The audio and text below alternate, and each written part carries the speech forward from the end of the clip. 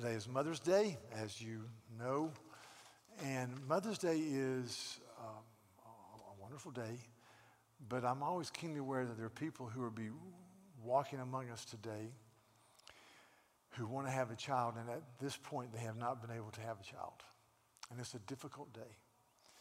There are people walking among us today, several, who in this past year have buried a mother. There are people walking among us today, several who buried a child this past year. It was a horrible thought.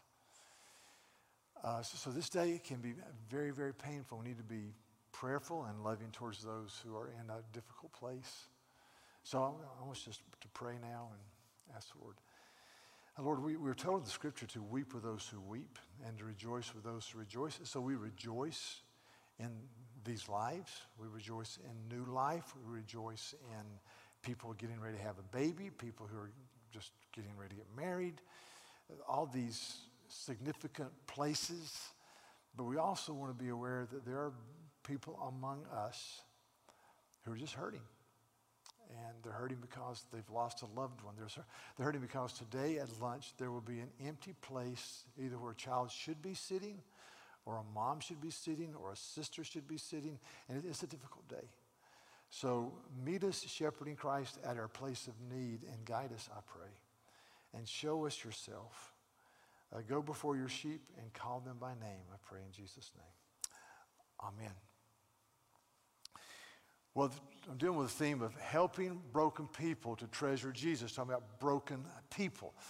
Broken people is who we are. None of us are perfect. We all deal with sin. We all deal with failure. We all deal with disappointment. We all deal with fractured relationships. So we want to help each other to treasure Jesus. The passage today will be out of the book of Hebrews, chapter 12. And I want to start in verse 5. Hebrews chapter 12, I'll begin in verse 5. Hear the scripture. And have you forgotten the exhortation that addresses us as sons? My son, do not regard lightly the discipline of the Lord, nor be weary when reproved by him. For the Lord disciplines the one he loves. He chastises every son whom he receives. It is for discipline that you have to endure. God is treating you as sons. For what son is there whom his father does not discipline? If you are left without discipline, in which all have participated, then you are an illegitimate child and not sons. Besides this, we have had earthly fathers who disciplined us, and we respected them. Shall we not much more be subject to the Father of spirits and live? For they disciplined us for a short time as it seemed best to them. But he disciplines us for our good, that we may share in his holiness. For the moment, all discipline seems painful rather than pleasant, but later it yields the peaceful fruit of righteousness to which those who have been trained by it. So in this passage, the writer says, if you're left without discipline, in which we've all participated, then you're an illegitimate children and you're not sons. So this passage says there's the following reasons that we should invite and long for and be submissive and be responsive to God's discipline in our life. Abba, Father's discipline. Number one, the overriding theme is God is good and he is for us. He's our Abba Father, our dear Father. Number two, as we walk in the way of the Lord and we respond to his correction or we respond to the difficulties of life, we experience true life. It says we should submit to these things and live. Thirdly, as we understand these things, we are called to share in his holiness. As God disciplines us, we share in his holiness. We become like Christ. And fourthly, as we go through discipline, that at times, he says, is very painful, we will yield the fruit of a righteous life. It's such a good thing. God disciplines us, Abba Father, as his children. 6 times in these verses he uses the word child or children. So if I were in a large department store, a Walmart, whatever, and I'm with my daughter, let's say, or my daughter-in-law out in California, and the other parent couldn't make it, so I'm kind of there as granddad duty with one of the 3 kids, both 3 on each coast. And let's say a 3-year-old sees something that he or she wants, and the parent says, no, we're not going to get that, and they pitch a fit. I am the granddad. I'm not the primary disciplinarian, so I would look at them and I would say, do you want me to take them outside because they're very loud? And if they said yes, I would take them outside. And I am Papa. I don't spank unless it's extensively necessary. That's what moms and dads do. But I can put them in timeout, and I can lecture them. So I'd take them outside and I'd put them on a bench and I'd say, listen, you're acting like the other side of the family right now. You're not acting like a Brown, which you're self-possessed, disciplined, delayed gratification. Just you do the right thing. I said, and they'd probably repent on the spot to say, I've been wrong. If I'm walking the same department store, walking by somebody I don't know, and the child is pitching a fit, and I reach over and very graciously take them out of the shopping cart and go outside and start lecturing them, what happens to me? You get arrested. You get arrested because that's not my child or grandchild. See, the good thing about this passage is the Bible says that if you are a child of God, Abba Father is so committed to your welfare that he's not just leaving you alone. He's not just in heaven saying, well, I guess I'll see how this works out. Let's see how they handle this situation. He says, no, he's involved in our lives. The Bible says, Jesus says, not a hair can fall from our head without the Father's knowledge. All things work together for our good, the Bible says. So we have an Abba Father who by the power of the Holy Spirit, to the honor of the name of Jesus, works in our lives, and he disciplines us. So I'm gonna give you 4 statements from this passage. And it is... it's a very thought-provoking passage. 4 statements about why we're broken and how we respond to the discipline of Abba Father. Number 1, we realize that the Father is for us, and he always disciplines us for our good. And let me say, the Father, if you're a believer, the Father never punishes you. He disciplines you with love and tenderness. The punishment that we deserve has been consumed on the cross by Christ, our substitute. So he disciplines, but doesn't punish. He always loves and cares. So he's always for us. John 15, there's a word only the one time this word is used in the whole New Testament. Jesus says this, I'm the true vine, and my Father is the vine dresser, and every branch in me that does not bear fruit, he takes away. See? And every branch that does bear fruit, he prunes. So one time that word is used in the Bible. He prunes, which means he cuts back, he cleans, so that it can be more fruitful. And so the Father's looking at us today saying, I want to work in their lives. And they're going to be in difficult places and difficult situations, or I'm going to correct them because I want them to be a fruit-bearing disciple. And I love them. See, a couple passages that says, just screams, God is for us. Romans chapter 8. Paul's just talked about the glory of our salvation, how God has worked in eternity past and loves us in the present. And he says this. Verse 31, what then shall we say to these things? If God is for us, who can be against us? For he who did not spare his own son, but freely gave him up for us all, will he not also with him graciously give us all things? Just an incredible stuff. And then he says this, who shall bring any charge against God's elect? He says, well, it is God who justifies. Who's the one who condemns? He says, Christ is the one who died, and more than that was raised, and who is at the right hand of God, and who indeed is interceding for us. So if God is for us, who can be against us? In Matthew 7, this is an amazing passage, Sermon on the Mount. Jesus says, he looks at these wonderful parents. There's some wonderful parents here today. And Jesus says, if you then, parents, if you then, though you are evil parents, every parent here has a mixed bag, and their compulsions and their desires. None of us are totally pure. He says, if you then, though you're evil parents, know how to give good gifts to your children, how much more will your Father in heaven give good gifts to his children who ask him? He said, you parents know how to give good gifts. How much more will your heavenly Father do the very same thing? Except he'll do it many times over. And he'll do it in such a way that it is always a blessing. There's never a time when you get up on Christmas morning and you're ready for a train and you get bird books. God doesn't do that.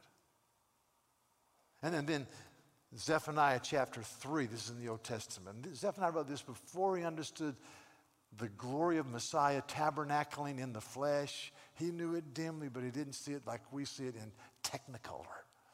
Verse 17 says this. The Lord your God is in your midst. He is a mighty one who will save. He will rejoice over you with gladness. He will quiet you by his love. He will exult over you with loud singing. Not just singing. He doesn't just hum. Loud singing. Loud singing. So God is gloriously for us. Here's a quote from one of my favorite books. It says this. It says, central to repentance is my recognition that I am God's own child and he has a perfect plan for my life. Everything that happens to me is part of that plan. I am not talking Pollyanna stuff. Evil is evil. But seen from the point of view of faith, every experience deepens my knowledge of my need and weakness of God's capacity to help me. How do you walk in brokenness? You realize how desperately you need daily grace. He goes on and says, so I need to see that my rotten motives are really rotten. Grace is not cheap. It deals with really rotten people as well as we all are. But grace is also the power of God for cleansing the poison out of the fountain so that the streams of life can run clean. Boy, I like that. Grace is the power of God for cleansing the poison out of the fountains so that the streams of life can run clean. God is for us. He loves us. He's Abba Father. Number 2, this passage says there are 2 wrong responses to God's discipline. He says, my son, do not regard lightly. That's the first wrong response. Do not regard lightly the discipline of the Lord. Second wrong response, nor be weary when reproved by him. Now look at the 2 responses. So the first response is you take it lightly. You say, well, you know, I'm maybe unsettled or I'm going through a hard time, but it's not my fault. It's her fault. It's their fault. It's their fault. It's not me. I'm just fine. And see, when you hit a hard time, and we all hit hard times, and when you're in a difficult place, the biblical response is to go to 1 Peter 5 and it says, God opposes the proud but gives grace to the humble. The biblical response is to go to James chapter 4 where James says, submit yourselves to the Lord, resist the devil and he will flee from you. Draw near to God and he will draw near to you. When he says this, verse 9, chapter 4, be wretched and mourn and weep and let your laughter be turned into mourning and your joy into gloom. Humble yourselves before the Lord and he will exalt you. So what he's saying here is don't have a supercilious, contemptless laughter that says, oh, life is nothing but a joke, and this is no big deal. Ha, ha, ha, big deal. He says, no. When you're being disciplined of the Lord, when you're hitting the hard time, when your life has just come to an abrupt end and you've hit the cul-de-sac of life, he says, what you need to do is you need to change your laughter to mourning and your joy to gloom and say, God, I am before you now. You exalt those who humble themselves. I'm going to humble myself before you. The biblical response is to go to Matthew 7, the Sermon on the Mount, where Jesus says, when you deal with people, he says, first get the plank out of your eye, and then you'll be able to see clearly to help your brother get the speck of sawdust out of his eye. See, the biblical response is you humble yourself before the Lord. The other response is people say, I'm weary of this. I can't handle it. This is way too much for me. This is untenable. This is unbearable. And there are people, quite frankly, that I love and admire, and I've thought many times, if I were them, that's what I would say. It's just life is hard. And that's why you go to the passage I preached last week where Paul says, I had a thorn in the flesh. He said, a messenger of Satan. And he says, 3 times I pleaded. Not just said, hey, God, can you do this? He said, Father, I plead with you. I lay myself before you. I lament and I fast. God, please take this from me. We don't know what it was. And the Lord said, no, Paul. He says, my grace is sufficient for you, for my power will be made perfect in your weakness. God has called many people here to hard task. And sometimes you just want to say, I can't do it. Hard task. You see, broken people sing songs. Broken people are looking at Jesus sing songs like, my hope is built on nothing less than Jesus' blood and righteousness. I dare not trust the sweetest frame, but wholly lean on Jesus' name. Broken people sing songs like, I need thee. Every hour I need thee. Oh, bless me now, my Savior. I come to you. I need you every hour. Broken people sing the old hymn that was written in the 1880s. Have thine own way, Lord. Have thine own way. Thou art the potter, I am the clay. Mold me and make me after your will while I am waiting, yielded and still. Another stanza goes, have thine own way, Lord, have thine own way. Rule over my spirit with your perfect sway. Power, all power, only is thine. Mold me and make me Savior divine. Please come. Unbroken people also sing. One song they sing is Frank Sinatra's signature song, I did it my way.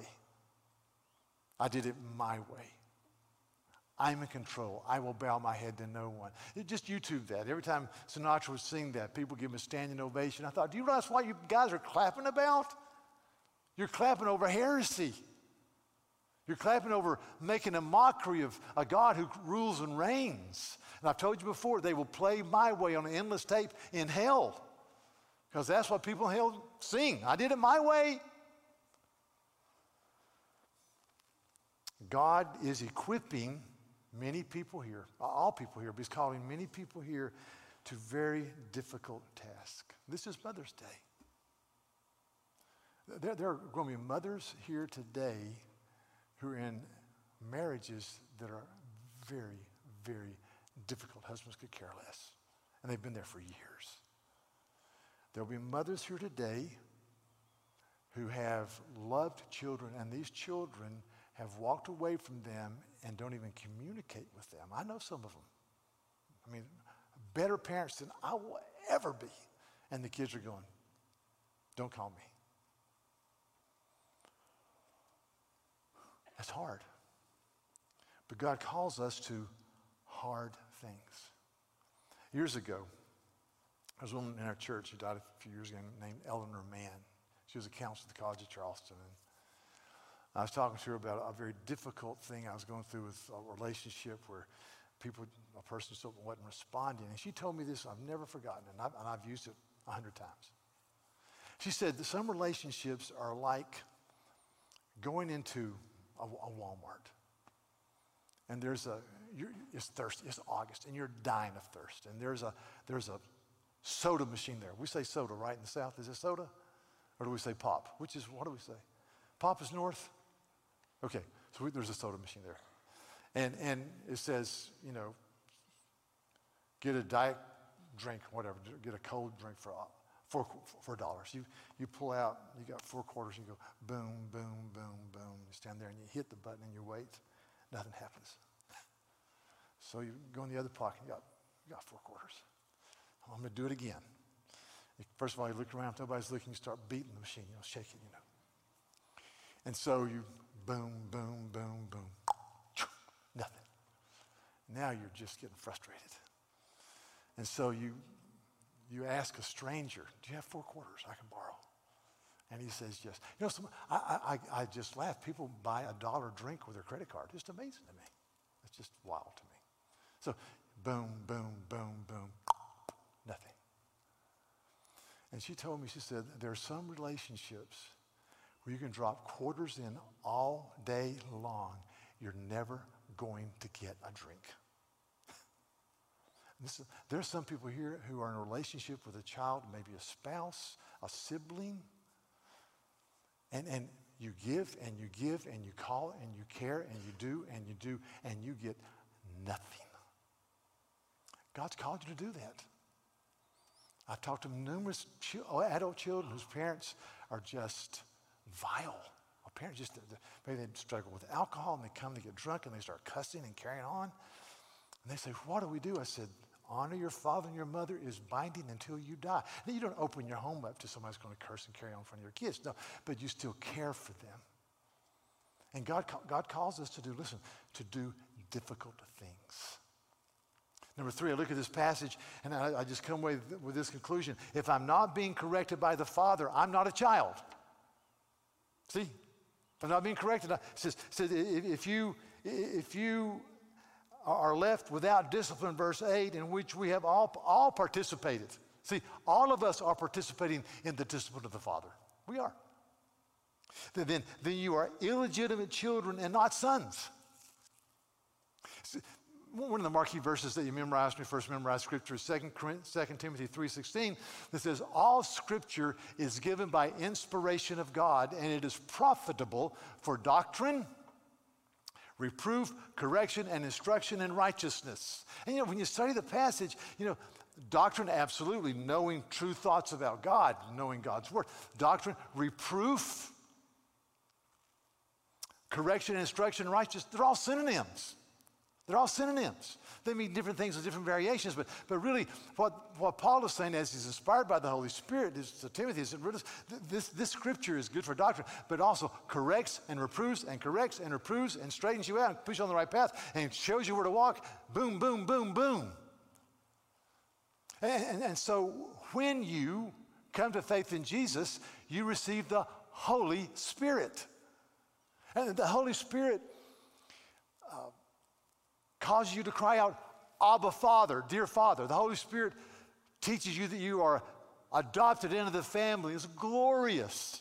Adopted as sons, undeserving. Oh, Abba, Father. The Holy Spirit opens the Word of God for understanding. We say, yes.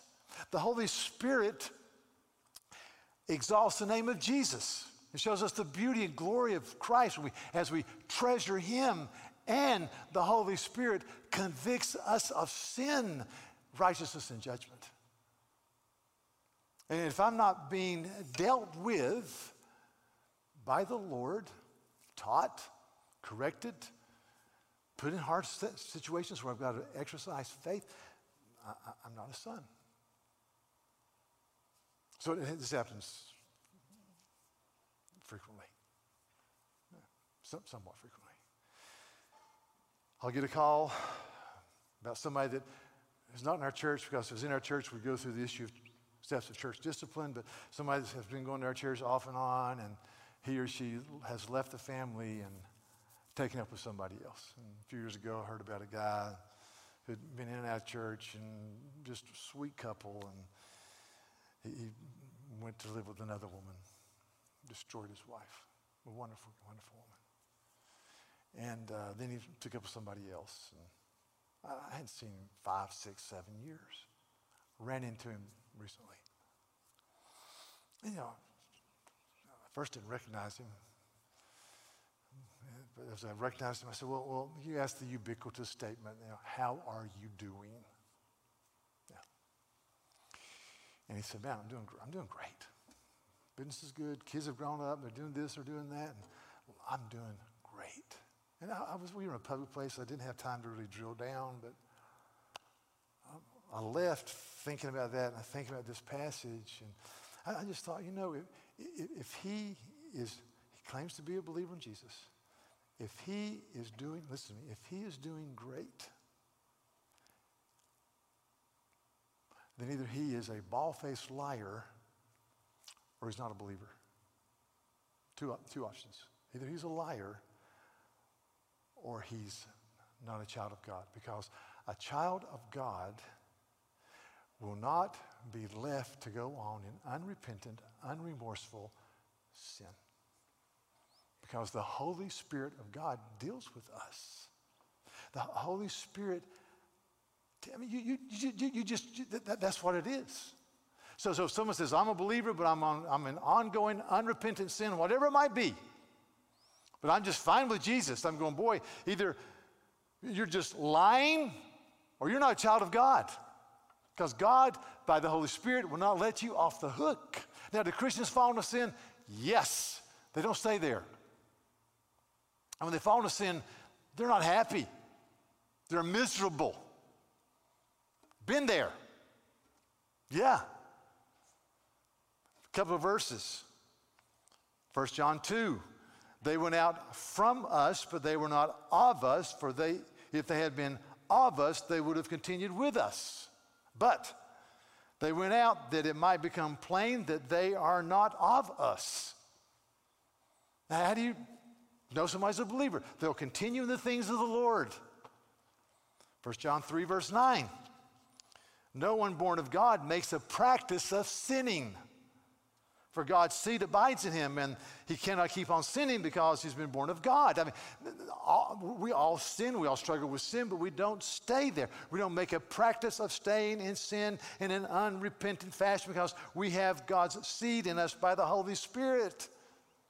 So listen, if you say, hey man, I'm in sin, it's no big deal, and I'm doing just fine, you're not a believer. You're not a believer.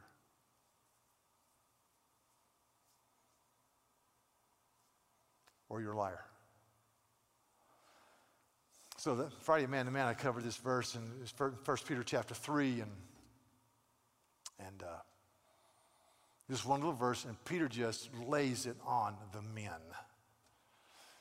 It's been 6 verses talking about what the women are supposed to do, and then one verse, he says, men likewise, husbands, he says, live with your wives in an understanding way, a biblically understanding way. You love her like Christ loves the church.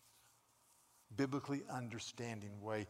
Showing honor or respect to the woman as the physically weaker vessel.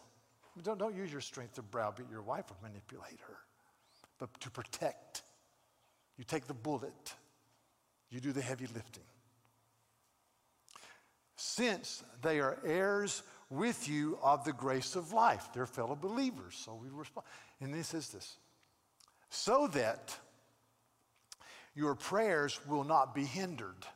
And your is second person plural. So the prayers of the husband and the wife won't be hindered. And I told the guys, when I said this on Friday morning, I got a lot of men doing this. I said, when I am at odds with my wife, and I'm at odds with her, because I'm a sinner at times.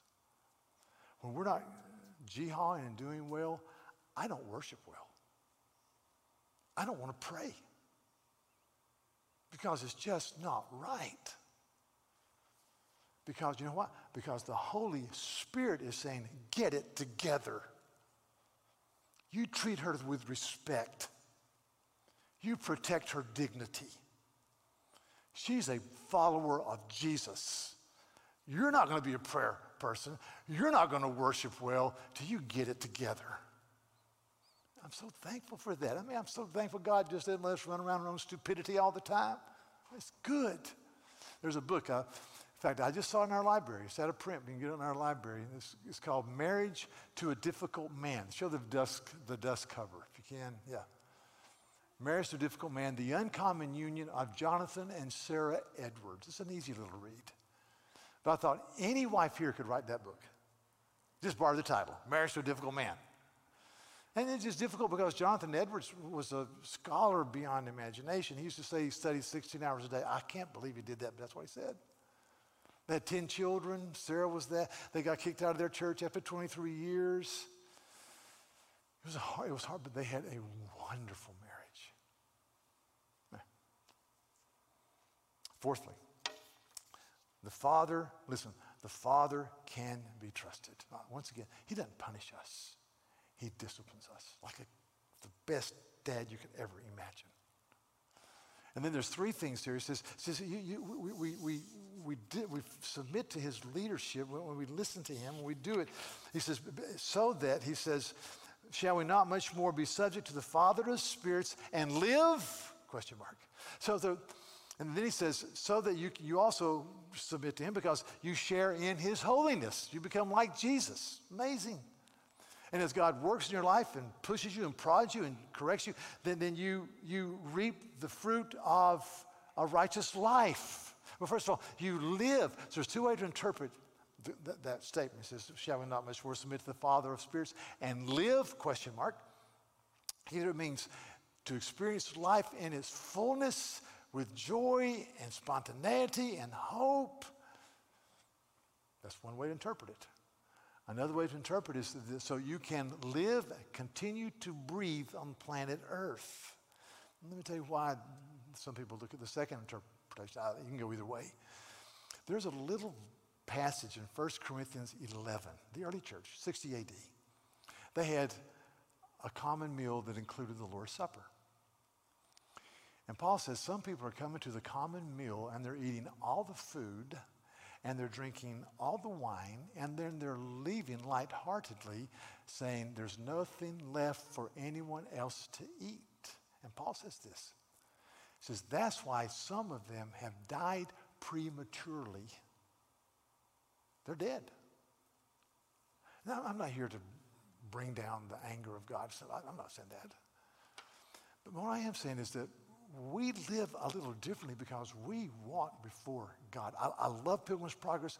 We're a pilgrim and faithful go to Vanity Fair, and it's just a worldly place, and they have no concept of God, no honoring God, and they say, you're not buying our stuff, you're not talking like us, you're not dressing like us, you're not walking in lockstep with us. What's with you guys? And Pilgrim fixed his gaze upon them and said, sir, we deal with God. Earlier in Hebrews chapter 4 says, live your life because you never escape the gaze of your Father. Everything is uncovered and laid bare before his eyes. So we follow the discipline of God. We respond to that so that we can live. Secondly, so we can be like Jesus. And then thirdly, it says that as you do this, you understand that you are participating in a discipline. He says discipline is not fun. It's not fun. But it yields the fruit of righteousness. Man, it's good. But there's some people here right now that are in a hard place. It's a hard place. And it's really nothing you've done. It's a hard place, a relationship, something. And you can either become bitter and uncaring, or you can say, Lord, you're the potter. I'm clay. Teach me through this. This is hard. Teach me. That's life. And that discipline is not pleasant, but it will yield wonderful fruit. If you play sports, play basketball. So you play basketball, and the coach has what they call suicide drills. You just run from half court to full court to half court to mid court to half court to quarter court, back and back and back and back and back and back and back. And at the end of every practice, that's what we did. And it was just painful. It was painful. And the coach said, man, we're going to do it again. Because this Tuesday night, In the fourth quarter, when those guys are bending over, holding their knees, you're going to be going for it. And so you suck it up, or you play football, and the coach does 40-yard dashes, and then what we call crab walks, and you do it literally till somebody is sick on the sidelines. And the coach says, you know what, guys? When we play in a couple of weeks, in the fourth quarter, you're going to be going strong when they're not. That's what coaches do. That's what God says to us. It's not always pleasant, but it will yield the peaceful fruit of righteousness in your life. And early in the passage, he says, and in all things, consider Jesus. I just love the book of Hebrews. In Hebrews chapter 7, the theme of Hebrews is, behold the wonder of Jesus, who once and for all gave his life for our sins. One sacrifice. And he says, in the last 3 verses of chapter 7, I'm closing with this. He says, so it is fitting. It's fitting that we should have such a high priest, holy, innocent, undefiled, separated from sinners, exalted above the heavens, who does not need daily, like the Old Testament priest, to offer up sacrifices first for his own sins and then for the sins of the people, because he's done this once and for all on the cross with his blood. For the law appoints men who are weak. All men are weak. But the word of the oath, which came after the law, the promise of Jesus, fulfilled. The word of the oath that came after the law appoints a son who's been made perfect forever.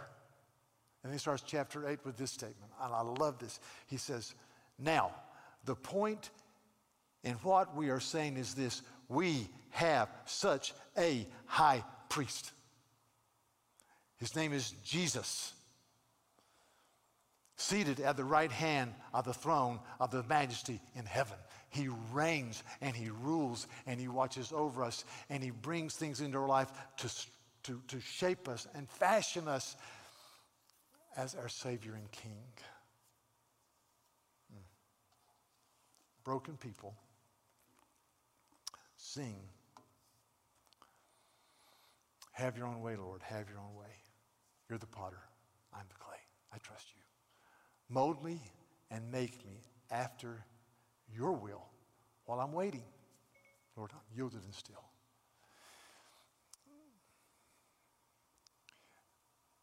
The Father is asking many people here right now to do something very hard. Something that's beyond you. Something you can only do because you're abiding in Jesus. It may be, once again, trying to engage a parent who's abandoned you. It may be continually going to a child that's pushed you aside and expressing your love. It may be going to a sibling who mocks your faith. A relationship in the office where that person's sandpaper on your spirit. But God equips us to do hard things. What's the hard thing he's asking you to do? Child of God. Child of God, if you're walking in a place in your life now where there's obvious known sin and you're unwilling to repent, plead for mercy. Plead for mercy. Get help. Get help, because God disciplines his children. If you have no discipline and you don't respond, the Bible says you're an illegitimate child. So let's pray. Lord, thank you for today's this passage. And we just celebrate the fact that you are Abba, Father, and you're good. You're good. We celebrate the fact that as we respond to your discipline, your chastisement, the hard places, the hard things, brokenness over sin, you say that we will live, we will share in the holiness, which is sharing in the life of Christ, and we will eventually reap the fruit of a righteous life that speaks of Jesus. So God, do that in us, I pray. I pray for people here today that are in hard places, I mean really hard places, that you would give them the energy and the Christ-centeredness to do the hard thing. So we praise you for this day. In Jesus' name, amen.